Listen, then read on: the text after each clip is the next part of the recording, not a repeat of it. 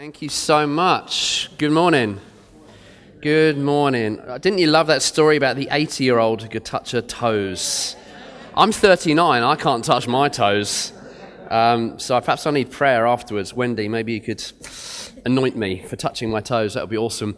Well, good morning. And, as Paul said earlier regarding the news about Simon, I think just as I was praying this morning, I just reminded what Jesus said. He said, he prepared us for this sort of stuff. He said, in this life, you will have many troubles, which is perhaps not his most encouraging prophetic word, but it strikes a note of reality about our lives. Actually, in this life, just because you're a Christian doesn't mean that your life is immune from facing trials and troubles. Jesus said, in this life, you will have many troubles. Scripture says, in fact, we face trials of many different kinds. But, says Jesus, take heart, because I have overcome the world. So our expectation is that when we walk through trials and when we walk through troubles, we actually overcome in the troubles. We overcome in the trials because of who we follow, because we're followers of Jesus. And he is the ultimate overcomer. And I would just encourage us to take seriously God's call to pray in these kind of moments. Not just to kind of let life slide by and kind of passively think, well, I'm sure things will just kind of work their way out and things will be fine, things will get sorted. Actually, the scriptures say that we should engage in these kind of moments and that we should pray. In fact, James 1 says, if anyone is in trouble, let him pray. Let him pray. And so if you're like me, wanting to just engage with God and pray into some of these issues, not just with Simon, but with other kind of issues and troubles and things people are walking through at the moment, can I encourage you to come and pray tonight as a church? Come and pray. The church prays well in crisis. So can I encourage us to come and pray tonight? It's really, really important. So what I'm going to do is I'm going to pray and then we're going to dive into what we're talking about this morning. So Jesus, we thank you so much that you are the ultimate overcomer. Thank you that you have won the victory. Thank you that death has been defeated. Thank you that the tomb is empty. Thank you our Savior is alive. Thank you that every enemy is now under your feet. You are ruling and reigning. You are the King of Kings, the Lord of Lords, the Prince of Princes. Thank you, Lord, that you are not worried at all this morning, but you are utterly impregnable in your faith about the outcome of this world. Lord, thank you that you are in charge. You are our God. You are Yahweh. You are the great I am. You're the righteous one. You're the Rose of Sharon. Lord, you are the three-in-one, Father, Son, and Spirit. Lord, thank you this morning that we serve a God who is utterly, utterly mighty. And so, God, even just right now, for some of us who are walking through our own trials, we lift up our eyes above our trials and we say, where does our help come from? It comes from the Lord, the maker of heaven and earth. Lord, we thank you that we need not fear. Thank you for what Psalm 46 says, that even though the earth gives way and the mountains fall into the heart of the sea, we will not fear. We will not fear. And Father, we thank you today that we are no longer slaves to fear, but we are children of the living God. And so, Holy Spirit, I pray in the time we have left this morning, just rush in on us, Holy Spirit. Come and speak to us, I pray, in the name of Jesus. Amen.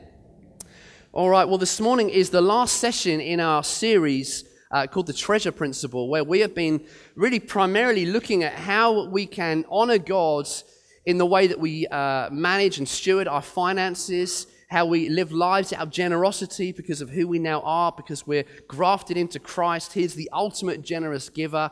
Therefore, I'm called to be a generous giver because I'm in him.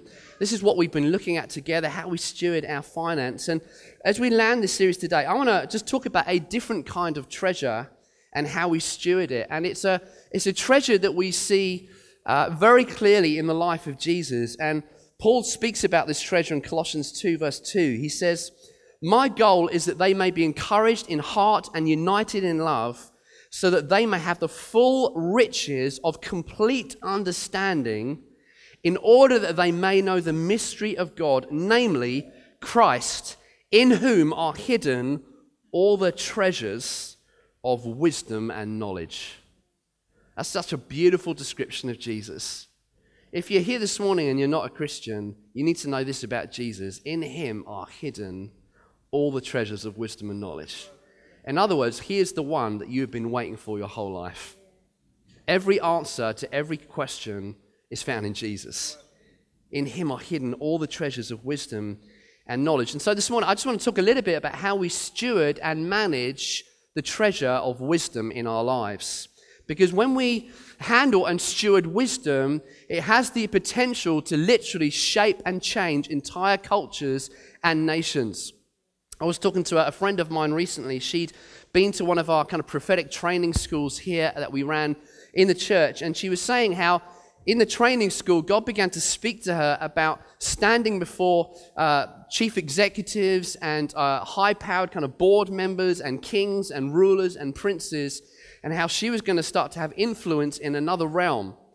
And so she kind of had this revelation from God, wasn't quite sure how it was going to work out. She went back into her workplace, and there was a particular piece of work that the company she was working for were thinking of pitching for, but it was so out of their league that they were thinking they probably wouldn't. But as she was praying about it, she felt God remind her of this promise that you're going to stand before CEOs and rulers. And she suddenly felt faith to pitch for this particular piece of work. And so she went to her boss and she said, listen, I think we should pitch for this particular piece of work for our company. And he said, well, listen, this is way out of our league. This is a £1 billion contract. Okay, we have never had anything like this before. In fact, it's slightly outside of our expertise. I'm not sure this is right. And she said, well, listen, I just feel a confidence that we should go for this. And he said, well, okay, if you think that we should, then it's on you. You go for it, feel free. So anyway, she pitched for this £1 billion contract, and she won it. She won it. And she is now basically involved in managing this project. It's a 10-year project that's spanning many, many different countries, that involves 12 different multinational companies. And she is basically kind of chairing operations of this £1 billion contract. And so in the first kind of meeting of these 12 companies, she said it went really badly. All these kind of different guys had competing agendas and different ways they wanted to do things, and she said it was really awkward. And so she went back to God and said, God, what do I do about this? You gave us this contract. How's this going to work? And he said, I want you to get a meeting with all 12 chief executives, have a face-to-face meeting with them. So again, she went back to her boss and she said, listen, I think maybe the way we need to work this, I need a face-to-face meeting with every chief executive. And he said, you will never, ever get 12 meetings with these chief executives of these meetings. It will never happen. At the best, you'll see their PAs or their kind of executive assistants. You will never get a face-to-face meeting with all of them. Well, anyway, she got a face-to-face meeting with all of them individually. But what she did before she went into those meetings is she asked God for at least one prophetic piece of revelation to share in that particular meeting. And she said in all 12 meetings, she had these incredible divine encounters where she was able to share the heart of God with these 12 chief executives. With one of these guys, before she went in, she felt God speak to her about an issue of struggle with another key member on his committee. And she said she knew that she couldn't share it in that way. So she was thinking, God, give me wisdom on how to share this with him. So she went into this meeting and she said, listen, I've just learned this whole thing about keeping your love on. And basically what that means is that when people disagree with you, we've got to learn how to disagree honorably and how to draw the best out of one another, how to play to each other's strengths but cover each other's weaknesses. And anyway, she just began to kind of counsel and talk to this guy, and his jaw literally was dropping open as she was talking. And he stopped her and he said, where did you get this stuff from? He said, I've been on leadership kind of training literally all around the world. I've never heard anything like this. Where did you get this from? And she said, well, I got it from Jesus. And he's like, please tell me more. Anyway, opened up this incredible conversation for her. She was able to give him books by Danny Silk and all these kind of different guys. She was also in another nation, in a foreign nation, chairing one of these meetings, and a prince of this Arab nation came to her during one of the coffee breaks, and he said, I don't know what it is, but there is something different about you than everybody else in this room. Tell me what it is. Tell me what it is. This is in a Muslim majority nation, and this prince of this nation is saying, what is it about you that's different? And she was able to share openly about Jesus with him. And listen, this is what you and I are called to do. Your calling as a Christian is not just to get by and learn how to have a quiet time. Your job, your mission as a Christian is actually to change the culture where God has placed you. God has placed you like yeast in a batch of dough so that you would infiltrate with the kingdom of God that lives within you, so that the kingdom of heaven starts to get transplanted on this earth. Whether that's at the school gate, whether it's in your neighborhood, whether it's in your key friendships, whether it's in your office, whether it's in your sphere of influence, whether it's in the nations, God has called you to make a difference and to change culture where you've been placed. And you're to do this partly with the wisdom that God provides. Proverbs 8:11 says this, that wisdom is more precious than rubies, and nothing you desire can compare with her. Wisdom is a treasure. It's a treasure. And Paul puts it like this in Ephesians 1:17.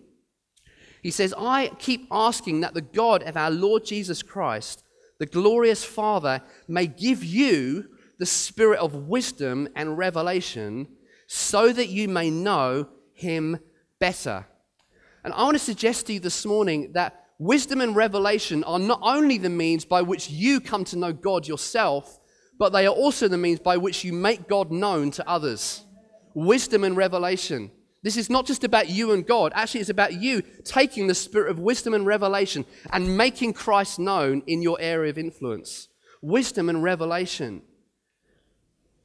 And historically, I think that we've, as Christians, spent a lot of time trying to develop revelation and less time trying to develop wisdom.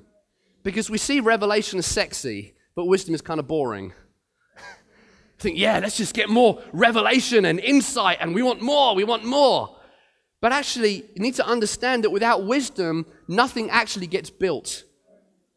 Revelation, if you like, provides the raw materials to work with. But then the question is, what do we do with those raw materials? How do we build with them? Proverbs 24:3 says this, that a house is built by wisdom and is established by understanding. Wisdom and revelation are like the divine left-right hook of the kingdom. You need both if something is going to get built. You need to understand not only God, what God wants to do, but also how to do it. And that is the way that cultures and nations get transformed, is by people who understand what the Father is doing, but also understand how to go about it. A friend of mine who's a prophetic scientist, didn't know that was a calling, but it is. A prophetic scientist. He's working in a particular kind of field of science up in the northeast of England. And one night he had a dream. And in this dream, he got a revelation about a molecular structure. And he saw this structure in his dream. And it was so vivid that he woke up after he saw this molecular structure and he began to just draw it on the pad of paper next to his bedside. And in the morning, as he began to pray about this, God said to him, this is a cure for brain cancer. Now, how many of you know at that moment you've got a revelation from the Father? Now, what wisdom does is say, what should I do with this? If you sit around with a revelation about the cure for brain cancer in your little pocket, guess what? That's not going to do anybody any good. And so what he did, because he's a scientist, he took that into his laboratory and he began to test it. And he began to find this molecular structure. And it's now kind of undergoing kind of scientific tests in laboratories across the world. Because he got revelation, but he also got wisdom about what to do with it. So the question this morning is, are you growing in revelation but also wisdom? Because it's by wisdom that house gets built. It's the combination of these two things that brings lasting transformation. And one of the guys in Scripture who I think demonstrates remarkable wisdom is Joseph. And time doesn't permit us to look at all of what I was going to look at this morning, but I want to look at one lesson from the life of Joseph. Many of you will be familiar with Joseph's story. Joseph was brought up in a very dysfunctional family. You can read about his story in Genesis 37. He was the 11th of 12 sons. He had 10 kind of half brothers, and he was favorited by his father, Jacob. He was his father's favorite because he was born in Jacob's later years. And remember, he's the one that got given the kind of Technicolor dream coats, you know, kind of that whole kind of Joseph musical thing. That's actually in the Bible. And he was shown great favoritism by his father, Jacob. And that ultimately led for a recipe for disaster in his own family. There was lots of strife, there was lots of jealousy, there was lots of dysfunctionality. Some of you come from those kind of families. Joseph came from that kind of family. And ultimately what happens in Joseph's life is his brothers get so jealous and so mad with him that they throw him down a hole and they sell him into slavery in Egypt as a 17-year-old. And I just want to pick up one lesson of wisdom in Joseph's life from that moment that he gets sold into slavery, into the service of a man called Potiphar in Egypt. And the lesson that we learn in this season of Joseph's life is this, is that wisdom builds through managing favor. Wisdom builds through managing favor. This is what we read in Genesis 39, verse 2 and 3. When his master Potiphar saw that the Lord was with Joseph and that the Lord gave him success in everything he did, Joseph found favor in his eyes and became his attendant. Potiphar put him in charge of his household, and he entrusted to his care everything that he owned. From the time he put him in charge of his household and all that he owned, the Lord blessed the household of the Egyptian because of Joseph. The blessing of the Lord was on everything that Potiphar had. Joseph, even as a young man, as a 17-year-old, so is enabled to manage the favor that is on his life from God that all of Potiphar's household begins to be blessed. And Potiphar notices. He notices that there is such favor on Joseph's life that he entrusts everything into Joseph's care. Now, this guy doesn't know God. This guy is a pagan man. He doesn't know where this favor is coming from, but all he knows is Joseph exhibits such extraordinary favor that everything he touches turns to gold. And Joseph's very life begins to become a prophetic word. And I want to suggest to you that one of the ways that wisdom builds in cultures is through managing the favor of God on your life well. The Right Reverend Julian Adams says this about favor. He says, favor is the process by which God gives you an unfair advantage over all of your peers. Did you get that? Favor is the process by which God gives you, as a child of God, an unfair advantage over all of your peers. See, favor has nothing to do with intelligence, has nothing to do with education, has nothing to do with circumstance. Favor has everything to do with the one that you're connected to. And because you are a child of God, you now have extraordinary favor on your life. The question is, what are you doing with the favor that is on your life? Are you managing that favor so that all around you in your sphere of influence look at you and say, what is it that you carry? I don't know the God that you worship, but I can see that there is something different about you. There is something on you that makes your environment prosper. And that's called managing favor. Paul puts it this way in Romans 5:17. He says, for if by the trespass of the one man death reigned through that one man, how much more will those who receive God's abundant provision of grace and of the gift of righteousness reign in life through the one man, Jesus Christ? That is a beautiful description of favor. You as a Christian are called to reign in life. To reign in life. See, before you can deliver a message with authority, you have to become a message that has authority. See, before Joseph could stand before kings and rulers and prophesy to them, which he did, his life actually had to become a message of favor. Before people can hear the good news from your lips, you have to become good news to them. You have to become a living, representing, breathing example, a representation of the Father on the earth, so that people look at your life and say, what is it about you? That's called managing favor well. Your life is your calling card to the way in which you manage the favor on your life, particularly in times of trouble and difficulty. Two of my heroes in church history are two men called Latimer and Ridley, who were both burnt at the stake as heretics under the reign of Queen Mary. And they basically were burnt at the stake for preaching the gospel and preaching the Bible and saying everyone should have access to the Bible to read it for themselves. And Mary said, no, we're not having that, we're going to kill you. And what happened as they were being tied to the stake to be burnt in front of a massive crowd of people is that the guy in charge of the fire put damp wood on the fire instead of dry wood, which basically meant as they were burning at the stake, they burnt extremely, extremely slowly, which meant that they were still conscious as their legs were burning, as their body was burning from the top up, from the bottom up. And they died in excruciating agony. But this is what Latimer said to his friend Ridley as they were tied next to each other. He said, "Be of good cheer, Master Ridley, and play the man. We shall this day light such a candle in England as I hope by God's grace shall never be put out." Let me tell you, that is called reigning in life. In fact, reigning in death. There is something so powerful when you manage the favor that's on your life, particularly in a time of trouble, particularly in the trial. And what happens, you see, when you manage the grace of God and the favor of God well, particularly in tests, is that it leads to increased influence where God has called you. If you want increased influence in your workplace, in your calling, one of the things you're going to have to do is manage your favor well, because when you do, it leads to increased influence. We noticed this recently in our own family life. Many of you will know that Carol's father passed away in January of this year. Massive shock to the whole family. And I had the very kind of sad privilege, I guess, of taking the family funeral. None of the rest of Carol's side of the family are Christians.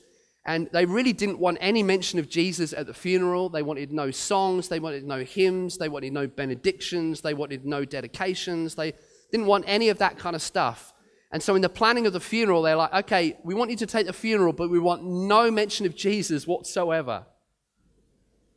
And so I was in this strange position of taking the funeral where I'm not quite sure how we do this thing without Jesus.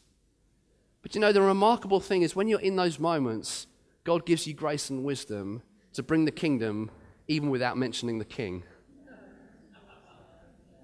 And it was an astonishing moment as I was able to take that funeral and then afterwards speaking to family member after family member, friends of the family who said, "We have never ever been to a funeral like the one we've been to today." In fact, Carol's brother said, "I never thought that a funeral could actually make me feel happier at the end." He said, "But somehow I feel happier as a result of what's just happened in that room. Even though it's tragic, there was something different." And I tell you, it's led to increased influence. Because when you manage your favor well, suddenly doors open. That's what happens. And in my experience, many Christians sabotage their favor because they don't deal with the heart issues of fear. We don't deal with the heart issues inside that can cause us to sabotage the favor that God has given us. Because if the fear of God is the beginning of wisdom, then the fear of man is the beginning of all sorts of foolishness. If you live a life where fear of man rules your existence, let me tell you, you will not be able to exhibit the wisdom of God in your life in the way that God intends. I love what Bill Johnson says. He says, if you don't live for the praise of men, you won't die by their criticisms either. I love that. If you're not living for the praise of men, then actually their criticisms, they're not really going to knock you off course either. Are you living from a fear of God which brings wisdom and an ability to stand even in trial? Or are you actually still living in this zone where you're fearing man? It's so important that we deal with those issues. Because Christians who think like paupers end up destroying the very opportunities that favor opens up to them. Say that again, because that was important. Christians who still think like paupers instead of sons end up sabotaging the very opportunities that favor presents to them. Because when you stand before kings and rulers, how many of you know it's important in that moment that you are secure in your sonship? That whether you're standing in Buckingham Palace or Bedford Prison, neither of them moves you because you know who you are. External circumstance doesn't move you. This moves you. Who you are moves you. Your circumstance doesn't change you. And that's why I think for Joseph, he could be in prison, he could be enslaved, or he could be a ruler in the superpower of the day, which was Egypt, and he remained the same. Because it was this that moved him and not this. We've got to think like sons. And I'll just finish on this because I think the key for Joseph in learning to stand with such dignity and manage with favor was that he knew he was his daddy's favorite. He knew he was his daddy's favorite because the story of Joseph is that he grew up under this environment where his father Jacob favored him above all his brothers. Now, how many of you know if you're a father or mother, that is a recipe for disaster in your family, okay? But listen, God actually treats all of us as his favorites. You are God's favorite. He favors you. He favors you. He favors you. He favors you. You are all his favorites. God somehow has the ability to show favoritism to all of us all at the same time. That's how God works.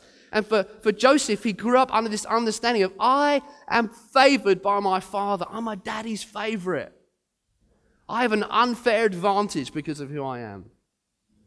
My kids know they have an unfair advantage because of who I am. I am always going to be in their corner.